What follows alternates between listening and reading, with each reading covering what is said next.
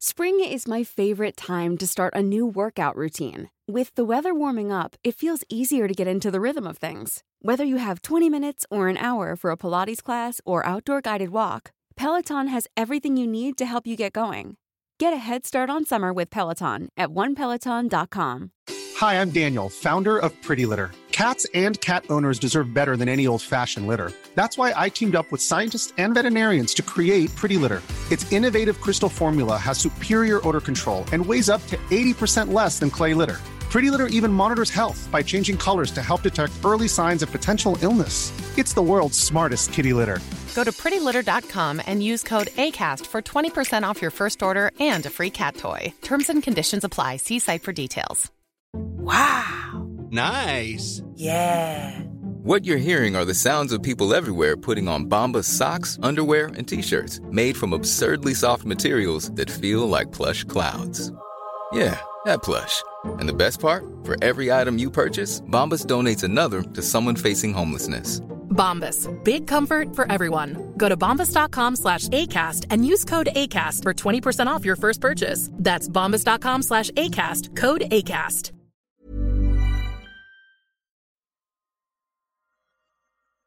Welcome to the Market Maker podcast, hosted by me, Anthony Chung, where every Friday I talk to a member of the team about what happened in markets this week. From macro themes and single stock news to cryptocurrencies and careers in finance, our aim is simple: to make finance interesting and easy to understand for everyone. So let's get to it.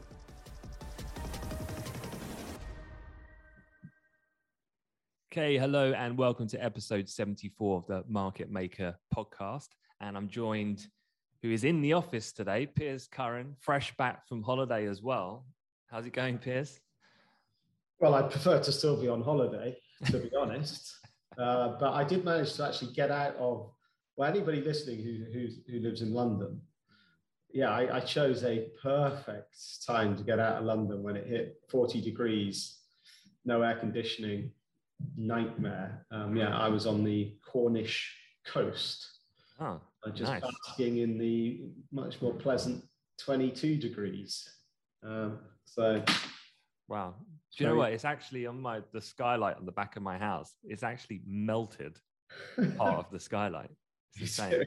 Yeah, which is hugely annoying. But hey, yeah. once in a lifetime, record breaking. When I say once in a lifetime, that's probably not correct. The new norm. The new norm, yeah. But look, it's been an incredibly busy week whilst you've been away and also whilst you've been back the last couple of days. So let me just run through some of the highlights and then I'll go into what it is we're going to do a bit of a deep dive on. First off was, of course, Russia.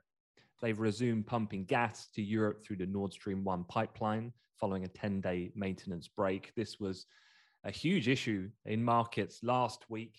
There's a lot of apprehension about what are Russia going to do. And obviously Putin loving that situation, I'm sure, with his hand literally on the turnkey of the pipeline on the Nord Stream 1.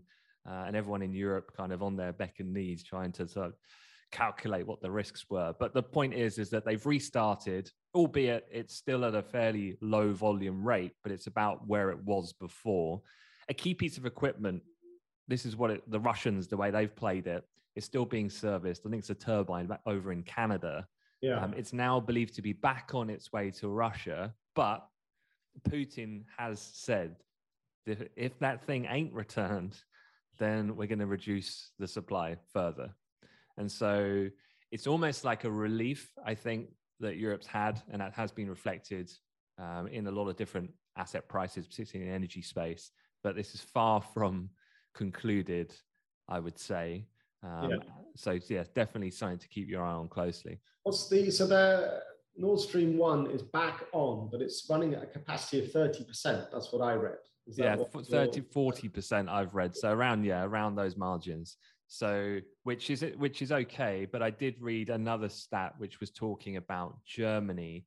And I think when it comes to Germany's capacity levels, as we start to head in towards the back end of summer, they're still hugely depleted from where they need to be as a government target. Yeah. So yeah, it's certainly still not a done deal as yet.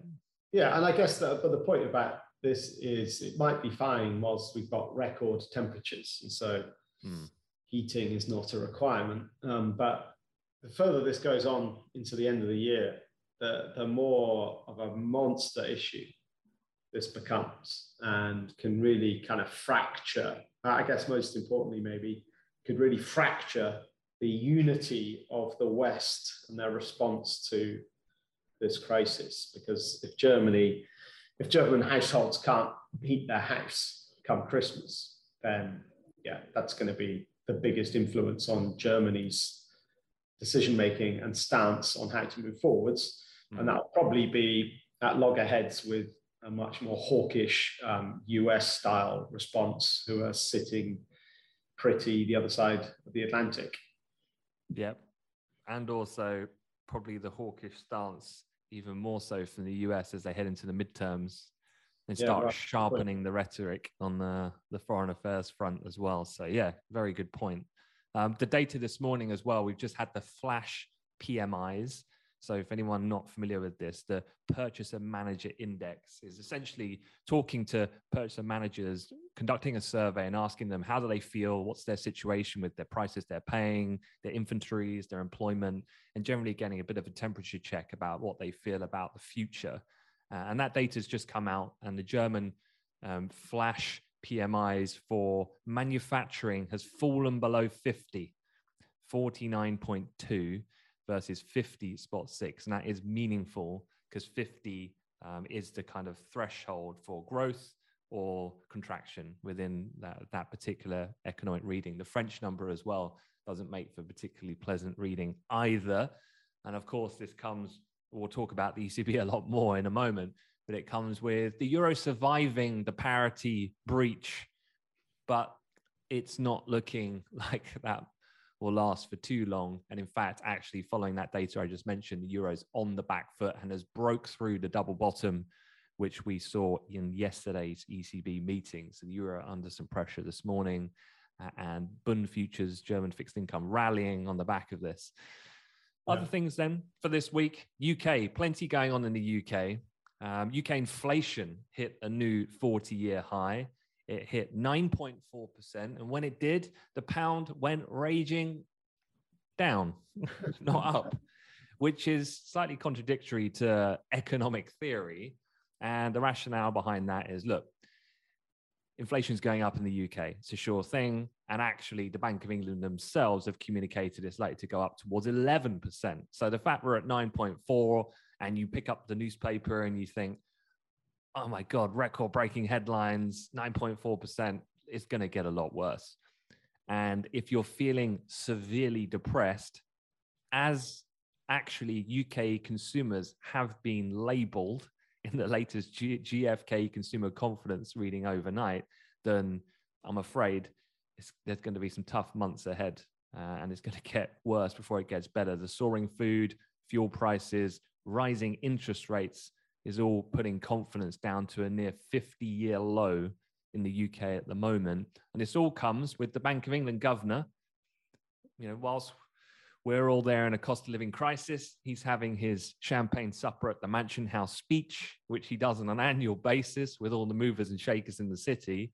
And he put on the table, we're going to go 50 perhaps, which we'll talk about a bit more, probably not that surprising in the context of what else is going on at this point in time. Well, see, can I just say, we kind of talked about this last week, but that whole thing around the consumer confidence data being so severely negative, and yet, like, the UK released their retail sales figures this morning. If you take out fuel, so retail sales ex fuel, then actually it was up 0.4%, which was much better than what was expected. We were expecting a contraction of 0.2, minus 0.2%. So it is still this weird case that whilst people are saying they're worried, they don't seem to be changing their behavior yet. Well, but I'll qualify that, sorry. That is the June retail sales figures. I mean, It's almost the end of July now, so it's pretty old data. Yeah, I think that's a good point, because things are getting, worse by the month at this point in time. The other thing as well is kind of compounding a little bit of uncertainty, probably Less so for consumer who's not hit so directly and immediately as just filling up their car at the pump, but that is the political uncertainty. And it's looking like a 2-horse race this morning, at least. We've got a little bit of time left to run, but Rishi Sunak and Liz Truss are locking horns over who's going to be the next prime minister. Predictions, I was looking at a couple of asset managers, and they're a bit nervous because of the fact that a new YouGov poll of conservative members, and the reason why this is important is because they're not going to do a poll for the general national population, because it has to be the conservative members who choose this person. We all don't get a say in this process. It's a Conservative Party thing that they need to sort out. And that YouGov poll said that basically Truss has 62% compared to 38% in a lead over Rishi Sunak. So quite a large proportion. And asset managers this morning that I was listening to were saying, look, Rishi Sunak is the market friendly. It's the continuity kind of candidate. Whereas with Liz Truss, it's the idea about the ramping up of borrowing because of her view of what she would do with the immediacy of tax. And then also the pressure she might then to start put on the Bank of England, and also relations with the EU as well. And we all know that, given she's been the chief kind of architect behind the talks on the Northern Ireland negotiations. So yeah, is Truss the Trump to kind of Rishi's Biden kind of thing? Like Truss being anti-Europe, being right, let's cut tax, let's spend more money. Whereas Rishi's obviously much more, what appears to be a bit more sensible and a bit more, reserved and a bit more pragmatic about the fact that we've got too much debt anyway, and spending more anyway, isn't that going to just lead to more inflation, which is actually our biggest problem? Yeah, I don't know if Rishi's playing this right. I agree with everything you're saying. And I was watching some of the televised debates that they were having, and Rishi was saying what is technically true. He's saying, look, if we do this tax move, you're going to make things basically worse for people. Yeah. But that makes economic sense if you understand the economics of the process. And I don't think he's played that hand quite well, even if that is his stance of his policy. But it is the Conservative Party members that are voting, right? Yeah. Now, what would you say? What is their average? The grassroots are pro-Brexit. They want Truss. That's it. So Rishi's got his work cut out now to pull this back, I think. Yeah. But yeah, it's the point being is that there could be these asset managers predicting a marginal downside risk to sterling should she get picked. But we're talking about a 2% margin, which with all the other things that are going on is relatively, I'd say, tame. But that would be opposed to a more supportive type move you could expect under Rishi. So we've got a little bit of time to run yet until they get to the point of when we'll find out about this. The other things that have been going on are one of the biggest ever tech IPOs on the London market. I think we talked about this perhaps on an old podcast episode, but it's been put on hold exactly because of this political crisis we're having at the moment. And the whole kind of basis of this is that Boris Johnson personally lobbied SoftBank's billionaire Masa Son. You might have heard of Masa Son because he was the chap that really backed WeWork to the eyeballs and back again. If you've seen that documentary, quite a character is our Masa Son. I need to watch it. Yeah, it's pretty crazy. But yeah, so Johnson was kind of trying to woo Masa Son to secure a partial listing for the chip designer ARM on the London Stock Exchange. Would have been a big win kind of for the Johnson government. But SoftBank now may pursue a more straightforward, just straight up US listing, which was actually Son's original favored place to do so. Just quickly, Piers, why is this such a big thing? Like, why are governments so keen to get this within their own domestic market? I think this is a disaster for the UK. I honestly, this is just, the UK has become the old granddad of the stock market world.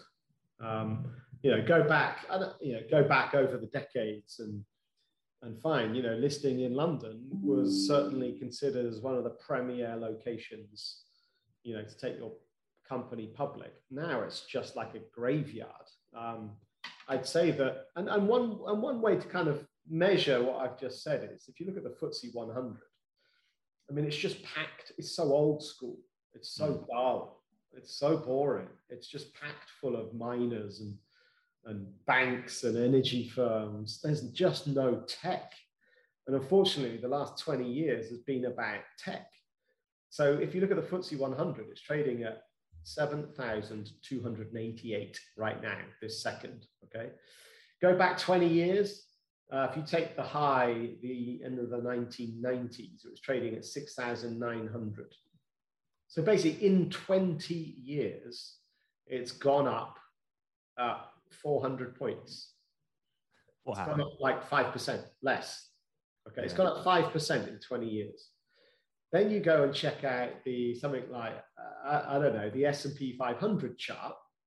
And over those 20 years, it's gone from, well, let me just actually give you the accurate maths here. It's gone from, in the end of the 90s, it was trading at, let's just call it 1,500. It's now trading at 4,000. So I don't know what the maths is there. Like, I'm just going to roughly say 200%. It's not quite that, but so the S&P's up 200%. The FTSE's up 5%. That right there tells you the whole story, that companies aren't interested in listing in London anymore. The investment climate, it just doesn't look attractive. And ARM is like the UK's kind of poster child of the tech industry. And they've been trying to get, ARM have been trying to IPO for a while, and the UK government have been massively lobbying for ARM to do it in London. And it's like their big marquee, it's like their big kind of signing of Messi, for example, right? It's that type of thing. It's a statement to say, look, the UK tech industry is here. We are thriving. ARM is now locked in. Come and join us, kind of message, just to try and turn around this very long-term kind of negative trend that we've got going on. And yeah, if ARM now go and list in the US, I mean, it's pathetic. So I'm so annoyed. I want to see Piers Curran at PMQs, just giving it to the government on the back of their Sign me up. All right. Well, then the other final things for the wrap before we delve into the ECB, Tesla, Netflix earnings, and so on, Super Mario, is Snap. And the reason why I want to mention Snap is because it front runs Google and Meta, who we're going to get the mega cap tech giants report next week, Tuesday through Thursday next week. So stay tuned. They're coming, and that no doubt will be the focus of our podcast next week. But Snap fell nearly 30% in aftermarket trade last night. I remember last quarter, they fell almost 30%. Yeah. They're down about 80% on the year now. Snap, and getting snapped. Literally, they are getting broken. And they flagged worries about advertising and the wider economic slowdown. And this kind of puts me back to a Barclays note that I saw. And they were talking about the fact that, it's bad now for advertisers. It's basically going to get worse for digital advertising platforms. So Meta, your Snaps, YouTube, these sorts of things. And they were talking about a step down in spend and basically the whole internet ecosystem going through the period of adjustment we're having right now. And then the ascendancy of new challengers, i.e. TikTok and Apple, into that advertising space. And these are giant names by audience size. And obviously that's eating into compounding these issues for the likes of your more traditional ones. I think we've got Twitter coming out today as well with earnings, and that'll be a similar one. And actually, Elon's been very quiet since we last spoke. Actually, he's been very quiet. And actually, one of the things we'll talk about, he jumped back on actually the conference call for Tesla, which we'll get to, but I thought he'd already given that up. So there we go. But the final then thing for the week, Joe Biden, my poor granddad's got COVID. And so he's only got mild symptoms. I mean, the show goes on really. I saw he gave a speech. He blamed the oil industry for his cancer, he said earlier this week. The White House then needed to come out and clarify he does not have cancer. It was to do with some skin treatment he was having or something of that nature prior to him taking his position in the White House. But yeah, he's having a tough time. And unfortunately for Joe, we wish him well from Team Amplify, but he's got a real tough couple of months ahead. I mean, but that aside, he's still got 2 years, 2.5 years till the end of his first term, right? Yeah, he has indeed. I'm genuinely worried about that. Yeah, but let's get into it then. Before we start talking about the ECB and Super Mario, if you do listen to the podcast episodes every week, first off, thank you very much. And secondly, may I please ask you for a rating if you're listening on the likes of Spotify or indeed Apple. Drop us a review. It really helps promote the podcast to a wider audience. But look, let's talk about the ECB. They hiked 50. So this was not a massive surprise. The general guidance from the central bank had been a little bit more like perhaps a 25 now or 50 later, but they've kind of gone a little bit early. And they also approved a new tool, and that's called the TPI, the Transmission Protection Instrument. I actually did a LinkedIn post on this yesterday because I thought this is getting a little bit silly now. Yeah. Because when it talk about the ECB, you've got the TPI, the OMT, the PEPP, the APP, the TLTO, the CSPP. I mean, I can keep going if you want, but these are all the tools. So when you think the best one, this is easily the best one in my view, the Transmission Protection Instrument. That when I read that, what springs to mind? Transmission Protection Instrument. What springs to mind is some kind of medieval chastity belt to prevent sexually transmitted disease or something. Isn't it not quite as exciting as that? But yeah, so let's break this down. So they hiked rates. First of all, it's the first hike that they've done in 11 years. We'll remember at the time, everyone hates him. I loved him. My man Trichet made a bit of a blooper, but I just loved his flair, his style. But yeah, he was the last guy. So he did that back 11 years ago. Just makes me feel like I'm aging a bit. But July 2011. Yeah. So this was the biggest moves that they've done since 2000, in fact. So 3 points I want to talk to you about with the ECB and kind of deconstruct a bit of color around it. First off, this idea, and we talked about this a little bit with the Bank of Canada, front loading. So yesterday they exited from negative interest rates, allowing the governing council to make a transition to a meeting by meeting approach, is what they said. Yeah. So what's this front loading? Why is that important? What's the strategy there? So yeah, as I talked about last week, but basically it's just trying to get ahead of this inflation situation, which has run away with itself and is currently out of control. And so it's about just accepting the fact that central banks have been late to get on it in terms of controlling inflation. They should have started hiking earlier. And there's no point now. I mean, you could say, well, better late than never, right? But actually, no, because if you're going to start late and just do small hikes, you're just always going to be behind. So this is about, rather than just better late than never, it's on top of that, it's saying, well, let's make up for the fact we're late by going bigger early. And then that kind of catches us up. And then, okay, we can see, and we might be able to hike at 0.25% increments or 50, depending on the situation as we go through each meeting. So yeah, it's just making up for the fact they're late to the party. Okay. And then point two is this transmission protection instrument, the TPI.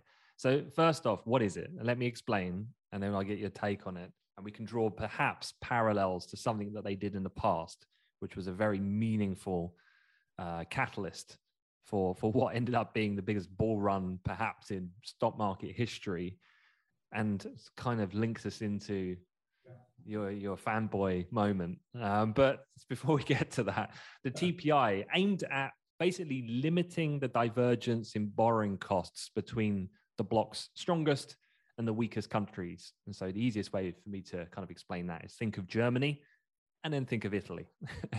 Now, when I'm talking about, obviously, not size of economic activity, because I'm not talking about Malta or Slovakia or Slovenia, talking about the general foreign investor appetite to buy these countries' debt. And obviously something like Italy is very potent right now because of the political uncertainty. And so the cost of that debt is getting more expensive comparative to, say, what we classify as benchmark, which is Germany. Now, all 19 Eurozone countries will automatically be eligible for this instrument as long as they have not fallen foul of the EU's fiscal rules and are meeting the conditions attached to the EU's recovery fund. So the ECB will also consider if a country's trajectory of public debt is sustainable and if it has sound and sustainable macroeconomic policies. So let me translate that into English. If it was Liz Truss, basically ECB would say, you're not eligible. And I don't want that to be too politically divisive. But the point being is that, you can have these radical populist agendas and talk about, deep tax cuts, lots of spending, increase your borrowing, but that automatically sees you fall foul then of the conditions of being fiscally prudent that me, as a central bank, would want to effectively lend you money because I'm not going to get it back. And so there's a kind of negotiation that probably has to go on to some degree. And this has happened for Italy before, right? Not that long ago, when Super Mario first came on the scene. We were right in the midst of this. And that was one of the things that Mario, to his credit, fixed, because he's a sure head on his shoulders in that respect. So yeah, thoughts on the TPI in general, or the mechanics of how this works, and will it ever need to be used?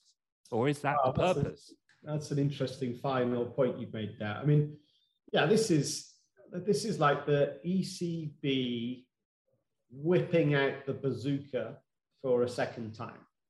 Okay. The first time being the OMT, which we'll talk about in a minute. But this bazooka is basically, it has the potential for unlimited purchases of assets. And whilst they've said, on the one hand, this would be government bonds, it can also be private sector assets, and they haven't been specific. So you immediately think, okay, corporate bonds, but who knows, right, where that might go. I mean, the Japanese central bank were buying stocks not so long ago. So this is an unlimited asset purchase program. And the idea is that, well, I guess, yeah, we might as well just talk about it. The OMT program was like its predecessor. And what's interesting about this is the timing, because do you know what happened so in 4 days' time, we've got the 10-year anniversary of something. Do you know what? Oh, the famous speech. Yes. Oh. On the 26th of July, 2012. Is that right? Oh, 10 years ago. It's a good spot, that. Mario Draghi delivered his very, very, very famous "Whatever It Takes" speech. Google it. It's one of the most iconic speeches, of our age, I would say. I would literally go as far as saying that. Anyway, what he set in motion was this idea, okay, which was the bazooka. So this is, and this is where they rolled out their OMT program, which is, it's just called something, different letters, but basically the same thing. We will buy unlimited amounts of assets. And what they mean by that is, they mean we will prevent any Eurozone country from defaulting. Now, the way a Eurozone country would be forced into default would be if their cost of borrowing rose to an unaffordable level. And so we talk about this being their bond yields. Okay, so government bond yields is a measure of the cost of borrowing. And if we're worried about a country, let's say political instability like we've got right now with Italy, and if we're worried that also that means, if we're also worried that they've got a huge amount of debt, so Italy have got the highest amount of debt levels in Europe, so 150% of GDP. Okay, their government debt is 150% of GDP. They've got a deficit out at minus 7.2%. So things are looking, and because of COVID, obviously, the government books are looking pretty dodgy, right? Because they've had to borrow a load and spend a load to get us out of this nightmare COVID situation. So here we go now with political instability, and investors start to get worried. Well, hang on a minute, what's going on here? And actually, is this sustainable? And Italian bond yields are on the rise, okay, and they're up. And what's really important, they were testing the 2018 high, and we broke it briefly. We kind of spiked very briefly up to 4%. It's dropped back a little bit, but we're sat right on the 2018 high. Let's just call it 3.4%, okay, 3.5%. Now, that's fine at that level. That's affordable, okay. The problems come if it really gets away from itself. When markets, it's kind of a vicious spiral. Basically, if traders and economists and analysts believe that this whole Italian thing is not sustainable, then they'll start selling Italian bonds to get out, right? To remove their risk exposure. But selling bonds means you drive the price down. And the way a bond works is as prices drop, yields go up. So as investors exit stage left to get rid of their Italian risk, it actually makes the risk even higher by driving up bond yields. And the concern is if bond yields go above, let's say 5%, then we're like into territory, well, actually, hang on, that perhaps isn't affordable for Italy in the longer term. So this is where the ECB come in. So they come in and go, well, you know what? If you lot are all selling and stampeding out of the door, well, we're going to come in and we're going to start buying. And we're going to drive the price back up and the yield back down, making it affordable again for Italy to borrow. This is the principle. It's the bazooka. You can sell as many as you want. We've got more money. We're going to buy it and we're going to hoover it up. Okay. Now, this OMT program delivered by Super Mario, in principle, that's the situation. They actually did a bit of buying right at the start, but to all intents and purposes, the program never got used. They said, we will buy unlimited amounts. And how many did they buy? Virtually none. Why? Because the threat of buying unlimited amounts actually changed the course of the markets, because investors said, well, we can't fight an unlimited kind of player. So you know what? We're going to stop selling Italian bonds. And you know what we're going to do? We're going to start buying them, because the ECB are going to ride into town and this market's going to go through the roof.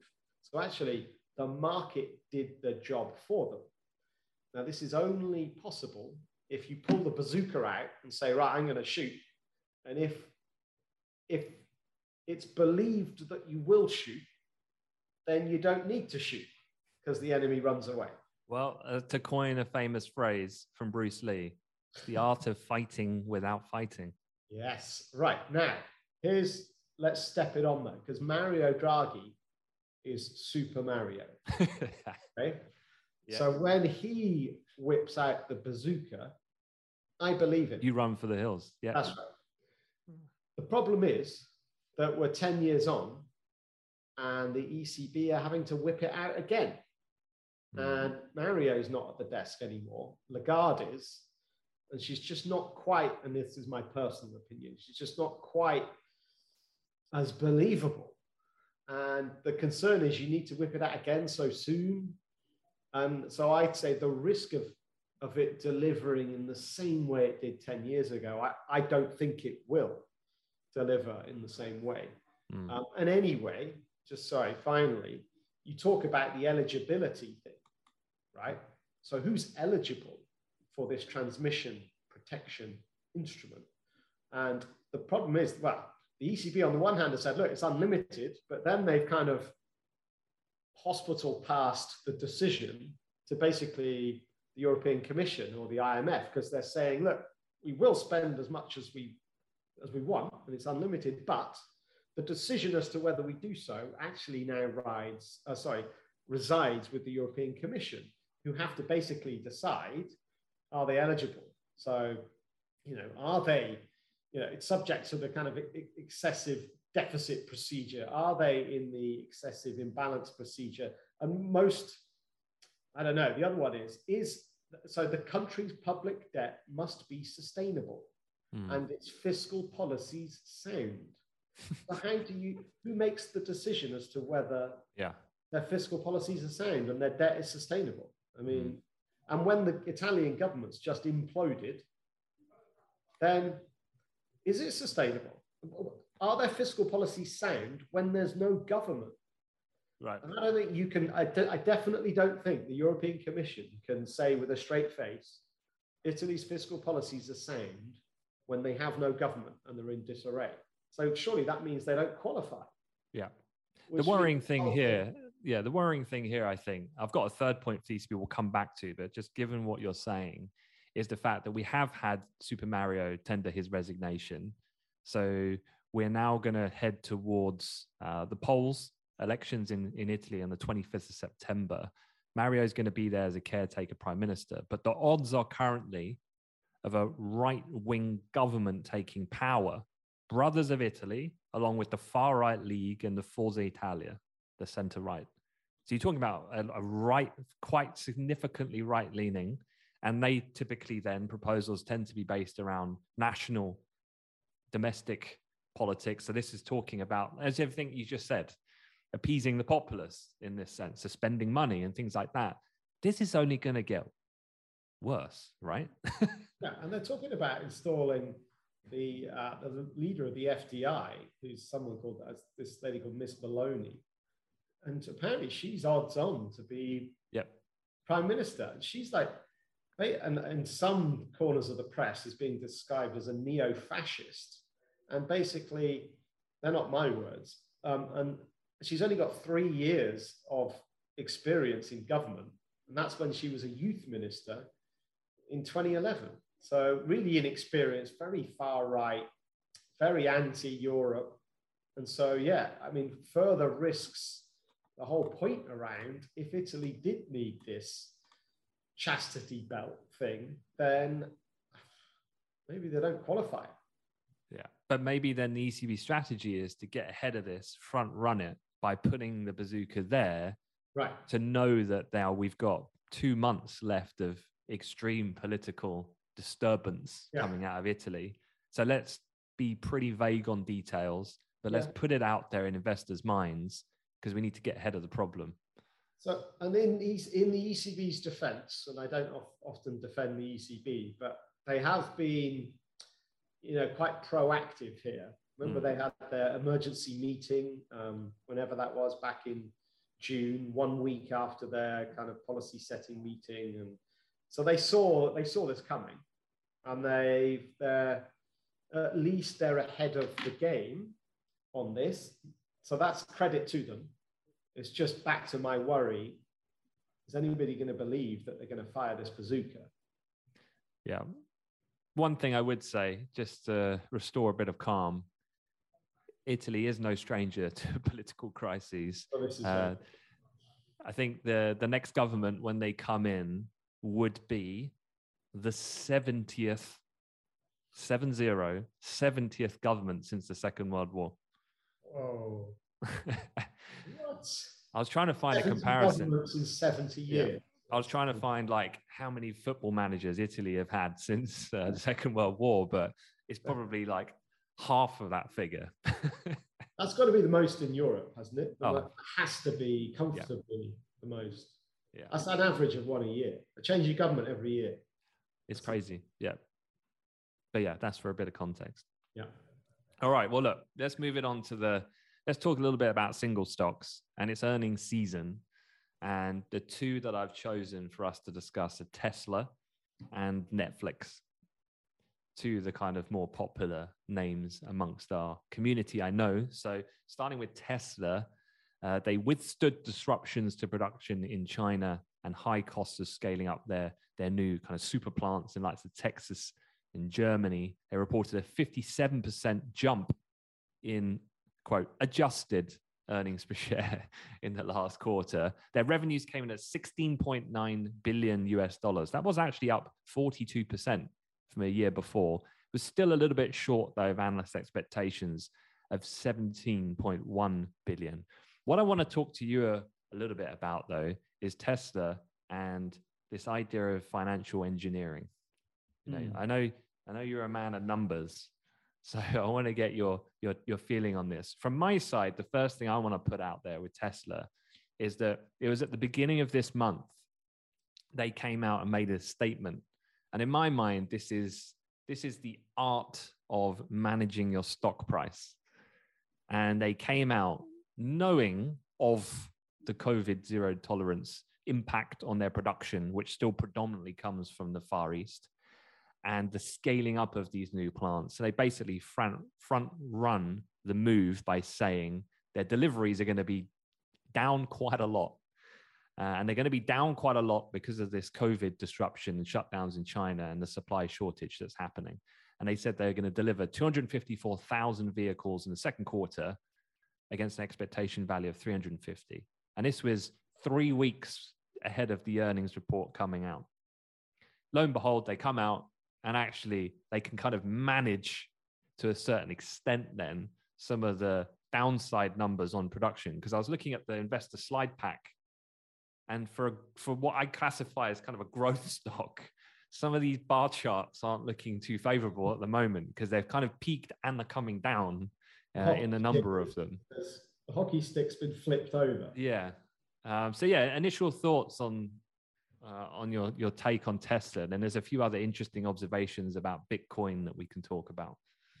Yeah. I mean, Tesla are the masters of kind of financial engineering, to be honest. And they've been kind of hiding the facts that they've been a loss-making business for years through these tax credits system that they kind of make a lot of money out of, being an EV producer.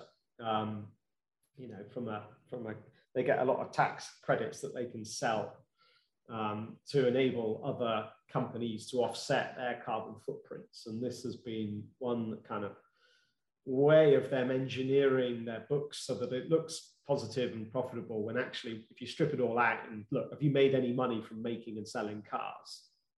And the answer's often been no. And this has been one of the big issues with Tesla. Can they scale up production, and can they do it in a profitable way? So there's that kind of tax credit thing. But then other little stuff like this in this report, stuff with their EBITDA, basically EBITDA adjusted EBITDA is basically, it's the company's profit once you've taken out certain factors that you could argue are one-offs in terms of costs. So they're not ongoing costs. So therefore, we shouldn't, let's just assume these costs didn't happen. What would our profit be? Because these costs aren't going to happen in the future. So to have a better gauge on future profit, we should kind of strip loads of stuff out. So it's a very adjusted EBITDA. You've always got to be very careful about, because it's engineered to look as favorable as possible. Like one example in this report is that the adjusted EBITDA took out stock-based compensation schemes. So this is where staff are receiving whatever options, stock options as part of their remuneration packages. And I mean, two things about that. Well, number one, is that a one-off? No. And number two, actually, a lot of it is just, instead of kind of conventional salaried remuneration, you're giving them stock options instead. So actually, really, that's a very, very tenuous thing to take out, and really shouldn't have been taken out. So that has massaged their EBITDA number higher when really it shouldn't have been. Yeah, and another very famous EBITDA manipulation was WeWork again. Right. WeWork was a company which were expanding at a meteoric pace, and they were spending money like nobody's business. And then when they tried to IPO and they had to lay their details of how they're calculating their adjusted EBITDA. I mean, the things that they were trying to say were unrelated to day-to-day operations, their total sales marketing spend, things like that. WeWork appears to be telling potential bond investors, remember at the time, that 97% of its operating expense is non-reoccurring. And when you looked at their numbers in the true light of day, they were shocking. And that was when WeWork got absolutely, like, their valuation, I think, went from something crazy like 40 billion down to 6. Yeah. And rightly so. Yeah. But yeah, the other thing then with Tesla that I thought was super interesting is that as of the end of Q2, they said that they converted approximately 75% of their Bitcoin purchases into fiat currency. Conversions in Q2 added $936 million of cash to the balance sheet. So let me finish on the point here, then we'll talk a little bit about it. But Musk said they sold the Bitcoin to maximize its cash position because of uncertainty related to COVID shutdowns. This guy's brilliant. This guy just cracks me up. He's like, right, how do I get out of my Tesla options? Okay, let's have this fake Twitter bid or spin out $8.5 billion. Done. Okay, so how do we prop up then this Tesla thing whilst I'm going about my bit? Okay, yeah, let's sell down these Bitcoins so that we can prop up the balance sheet. So much for my diamond hands. So yeah, anyway, that aside, so a couple of other things. While Tesla was desperately trying to gather cash, and this ties in what you said, so there's 1.3 billion here that they've managed to just create. And this has come from the combination of those Bitcoin sales and these regulatory credits, which you mentioned. So while they were gathering this cash, they're not investing in growth. In Q2, their R&D spending was down $200 million. And to give that context, that's 23%. Right. And then people look at Musk and he's got idea after idea and he's chasing all these different revenue streams. The R&D spend is down 23%. Now, remarkably then, this means that without the sale of Bitcoin, Tesla's free cash flow of $621 million would have been negative. Yeah. And if that was negative, it would have been the first negative run for free cash flow since Q1 of 2019. Yeah. So he had no choice. He had to dump the Bitcoins in order to just prop it up. Yeah. I mean, look, this is, again, really bad. I mean, so free cash flow, just to make sure everyone's aware. So that's operating cash flow minus capital expenditures. So I guess to put another way, that the cash that a company is able to generate after spending the money required to maintain or expand the company, right? So it's like your cash profit once you take into account all expenses of operating. So yeah, if you're cash flow negative, then, you know, obviously that's not sustainable. And so this is where normally we talk about startups and, you know, companies in their early life of growth and their cash flow negative. And that's why they always need to do a Series A round and then another Series B round of funding and a Series C and a whatever the number, right? They always need to raise capital because they don't have any free cash flow yet because they're not generating revenue, or maybe they're not making a profit on the revenue that's being generated yet. It's all going into growth, right? So yeah, the fact that Tesla are still in this situation of, you know, out and out, you know, a negative free cash flow quarter, then that's definitely concerning. And 75% of the Bitcoin holding has been sold to put a little band-aid on that. But what are they going to sell next quarter to cover that up is my concern. And what was, I mean, to be fair to Elon, it was a great Bitcoin trade until a few months ago. And now that I was trying to find out what was their average purchase price. And I don't know, on a very quick kind of Google search, so it might not be accurate, but I've got here a stat that says their average purchase price was $34,200 per Bitcoin. Now, if they were selling through quarter two, well, they could have broken even maybe. I mean, at the start of quarter two, what was it, 46,000, and it ended quarter two at 19,000. So maybe they got out without losing money. I don't know. If they sold at the end of quarter two, then they definitely lost money on that trade, but it's hard to know. But yeah, Tesla, I don't know. Again, a kind of financial engineered earnings report to kind of cover up the cracks. Yeah. I must also say that Tesla are actually trading back up to 815. They rallied 10% yesterday.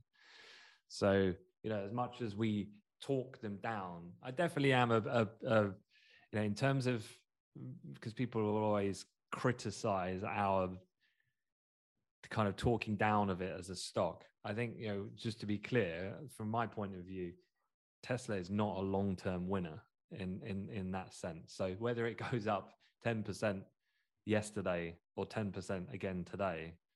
And some of that's technical, by the way, that big move yesterday, because the breakout broke back above. There was a really important double bottom February and March this year, basically around about $760. Okay, really important double bottom. Then that, once we broke lower, that then has been resistance through the summer. So that broke, and I think a lot of that 10% pop is definitely a bit of technicals. You've had a lot of people shorting Tesla, and it might have been some of these trend following strategies just got kind of taken out, which gave a bit of temporary kind of buy side volume, perhaps that kind of made that rally bigger than it otherwise would have been. Yeah. Okay. Well, look, let's move over and talk Netflix, our final topic. And the reason why is because Netflix came out and they only lost 970,000 subscribers in the Q2. That's a pretty good figure. I mean, great. Well done, guys. Pat the back. Awesome. Yeah. The point being is that was actually a significantly smaller loss than what the street was expecting. What had been communicated from the firm was that this could be as bad as 2 million subscribers being lost over Q2. And obviously in the context of all of this coming as people tighten their belts and the COVID thing is over in sense of the appetite for that product over that period in recent years. So the bad times were coming, but they've managed to tactfully go around managing that to a certain extent. Their shares actually popped initially 10%, but they only actually finished up about 3.5% yesterday in the end. Couple of interesting points though coming out of their call that they had, which was on the content side. They talked about a move to batching from binging, and what they're talking about here is essentially prolonging the lifespan of its biggest shows.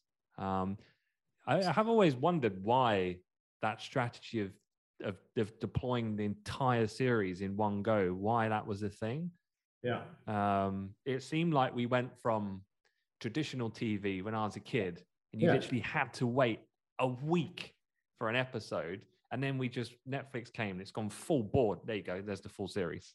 Yeah, that was one of their hooks. A strategic move. I think you could have juiced that a little bit more to then eventually get to that delivery. But they've kind of gone back, and it makes sense. I don't think it's a massive surprise.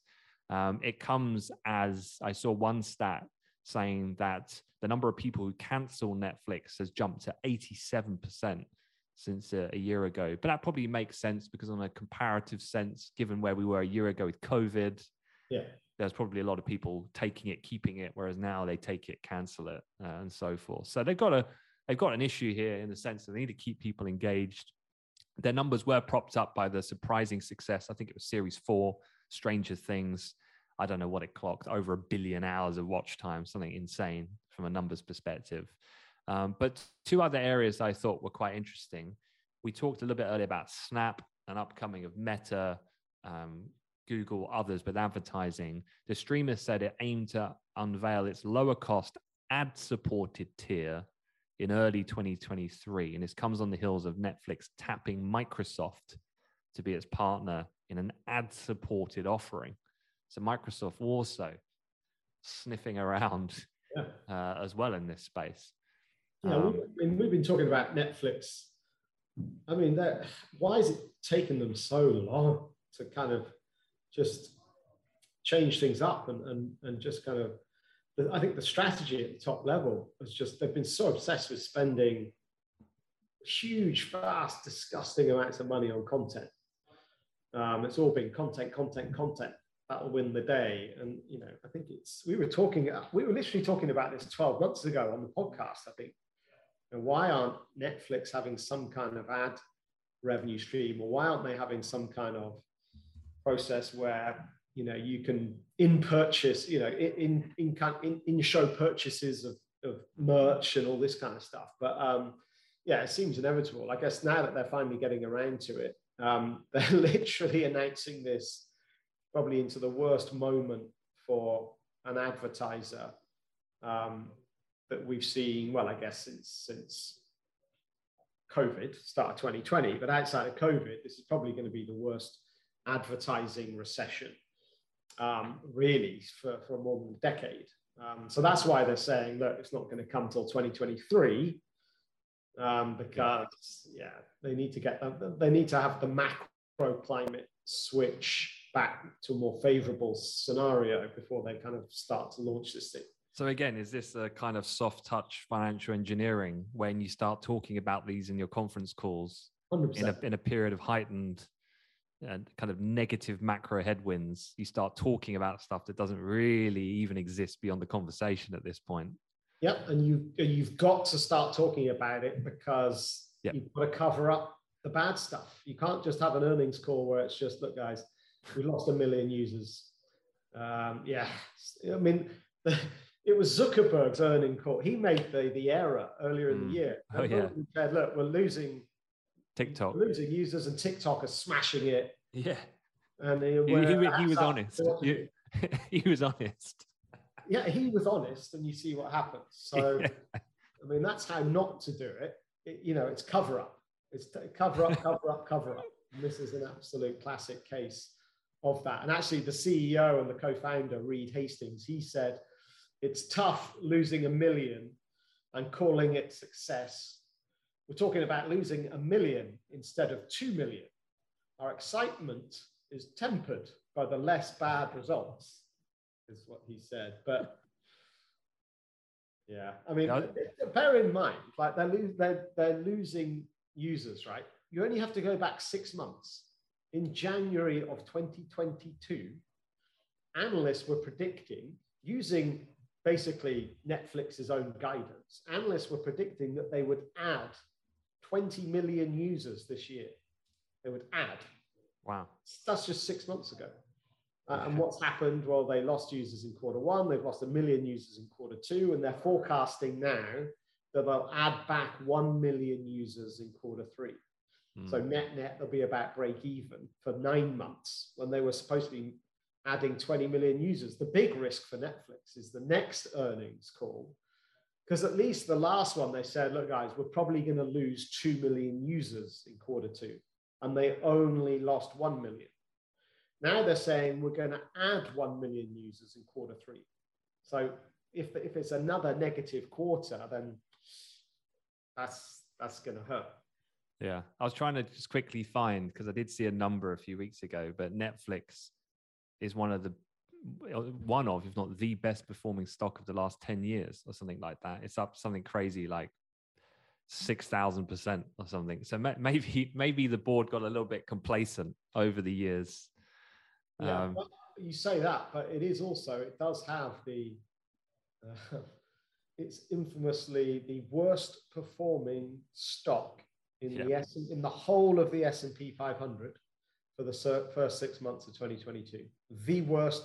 It's 500th on the table, on the league table. So whilst, fine, the long-term growth looks amazing. Yeah. What's happened recently has just been, it's the great Netflix recession, isn't it? Maybe there should be a Netflix original about Netflix. Yeah. I'd subscribe. Well, look, the other thing that I think was really important, and I think it's a good thing to talk about because perhaps not something that's on the radar of, I guess, a more of a retail investor level is the consideration of currency headwinds. It's something that CFOs like to talk about a lot when you actually listen to these corporates talk. And it's a common theme you'd like to get through the rest of this earnings season.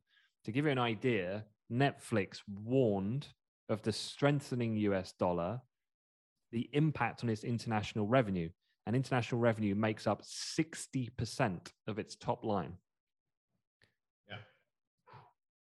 That's crazy. So that basically, I mean, and this is a theme of the earnings season, and it was a theme of the last earnings season. Basically, any US company that's operating, on an international footprint, where yes, okay, like Netflix, look, their biggest market is the US and Canada, right? But their biggest single market, but as you say, 60% is actually internationally generated. So that means that the exchange rate between the dollar and all of these other international currencies then plays a really important role in the dollar revenue, the total dollar revenue of the business. So let's say, because the dollar index has just gone through the roof this year. I mean, I'm looking at the dollar index, which is the dollar's value against the basket of currencies. And at the start of the year, it was trading at 96. It's now trading at 107. I mean, it's been a huge, one of the biggest dollar appreciating moves ever, right, in such a short space of time. But if the dollar's appreciating, that means international currencies are getting less valuable. So let's say you've got Netflix subscribers in Europe who are paying in euros, or you're receiving their money in euros, and all the pricing is in euros, right, for that customer base. But then Netflix need to convert the euros back into dollars, their domestic currency.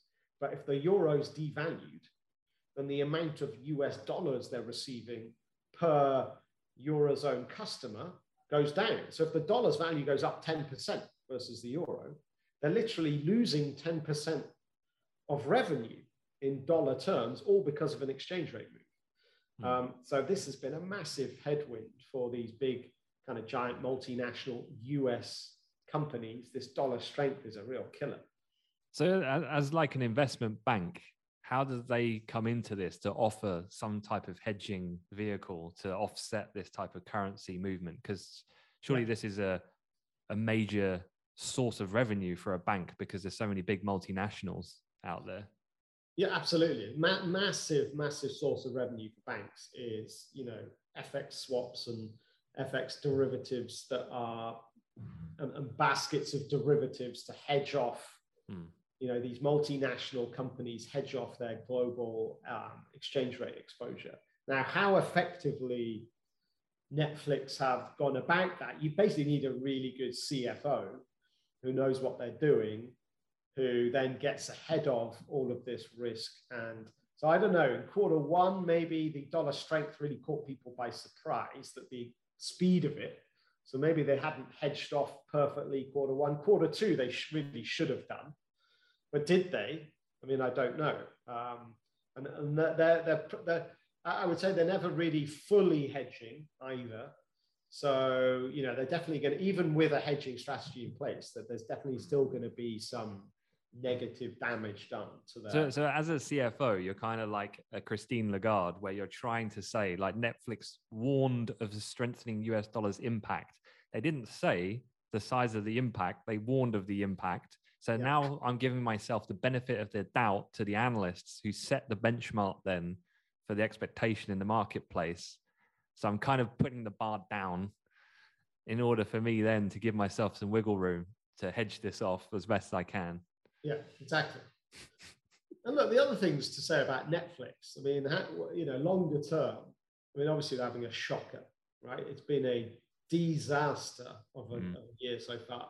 But kind of what comes next? And, obviously there's this whole kind of subscribe, this sort of streaming subscriptions thing, let's say. It's still pretty new, relatively. And this is kind of the first, I would call it, and others are calling it the kind of streaming recession. It's the first one. So it's hard to know. I guess we're finding out for the first time whether consumers will unsubscribe from what is, on the face of it, a super low cost item. So the thought had been that these streaming services would actually weather a recession pretty well, because the cost, like Netflix, the cost is their most popular plan anyway, is $15.49 per month, right? So when you put it like that, it's like, okay, it's not that expensive. But when you're also subscribing to 4 other streaming services, it's like, well, which one do I ditch? And Netflix right now is the most expensive at $15.49. The HBO is at $15. Disney Plus is actually $8 per month. So definitely carrying a competitive edge there on pricing. And, you know, I'd say from a geographical point of view, the US is there, and the US and Canada. So they lost 1 million users overall, but actually they lost 2 million in the US and Canada. So you're definitely seeing those US, and here was a crazy stat I found. The number of streaming subscriptions in the US is more than the size of the population.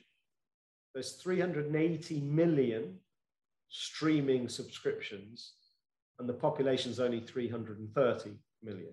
So that's just saying, well, obviously households have multiple streaming subscriptions. Even a household of 4, on average, has more than 4 streaming subscriptions. Then you think, well, hang on, how many streaming subscriptions are there? I mean, how many have you got? Yeah, I got Disney, got Netflix, Prime, but then Spotify. Like when you put it all, package them all up. Yeah. Well, there you go. So you're a household of 4. So you've got 4. Yeah. So my 4-week-old is there, binge watching Stranger Things. give it 6 months. But so certainly in the US and Canada, it's the biggest market, but it's the most mature, and you're seeing this churn now, and you're seeing people kind of switch off, and it's the likes of, and this is in the quarter where Stranger Things landed, which was massive, right? So they still lost 2 million people in quarter 2 in the US and Canada, even though Stranger Things landed on the doormat. I bet they are putting the biggest squeeze on the director of Squid Games for the return series. Well, there's no Squid Games this year. You know what's coming next, second half of the year? New series of The Crown. And there's a couple of movies. There's the sequel to Knives Out. Oh, yeah. And then there's the sequel to Enola Holmes. So sticking to the Stranger Things actress. What's her name now? Can't remember her name. 11 in Stranger Things. She's Enola Holmes. Okay. Anyway, so they're the big content kind of things that are dropping in the second half of the year. But final point, Netflix, even though it's doom and gloom and nightmare, there's a real positive thing about Netflix, and then maybe a longer term negative. The positive thing is they're way ahead of rivals in terms of subscribers. They got 221 million subscribers, Disney, 138 million. And actually Netflix are profitable, which most of these streaming services are not. So actually at the end of the year, talking about free cash flow, at the end of this year, despite a disaster, they should end the year with $1 billion of free cash flow, which you can't say about any of the other streaming services. But Netflix are always having to land these monster new content, whereas the likes of Disney, you know, they've got Star Wars, right? They've got a massive franchise engine, okay? And so does like HBO, they've got, or Warner Brothers, they've got Harry Potter. You know, Netflix lacks that monster franchise engine that can keep churning it out. So maybe that's a risk longer term. Yeah, and from an earnings perspective, it really does step up another gear next week. And to give you a bit of foresight on that, Microsoft, Alphabet, they report on Tuesday next week, Meta on Wednesday, Apple, Amazon on Thursday, and then the oil majors, Exxon, Chevron on Friday. It's the biggest earnings week next week. It's going to be big. So stay tuned. All right. Down the hatches. Cool. Thank you very much, Piers. I'll let you go. I'll see you in the office shortly. Yep. And yeah, see everyone next week. Have a good weekend. Take care.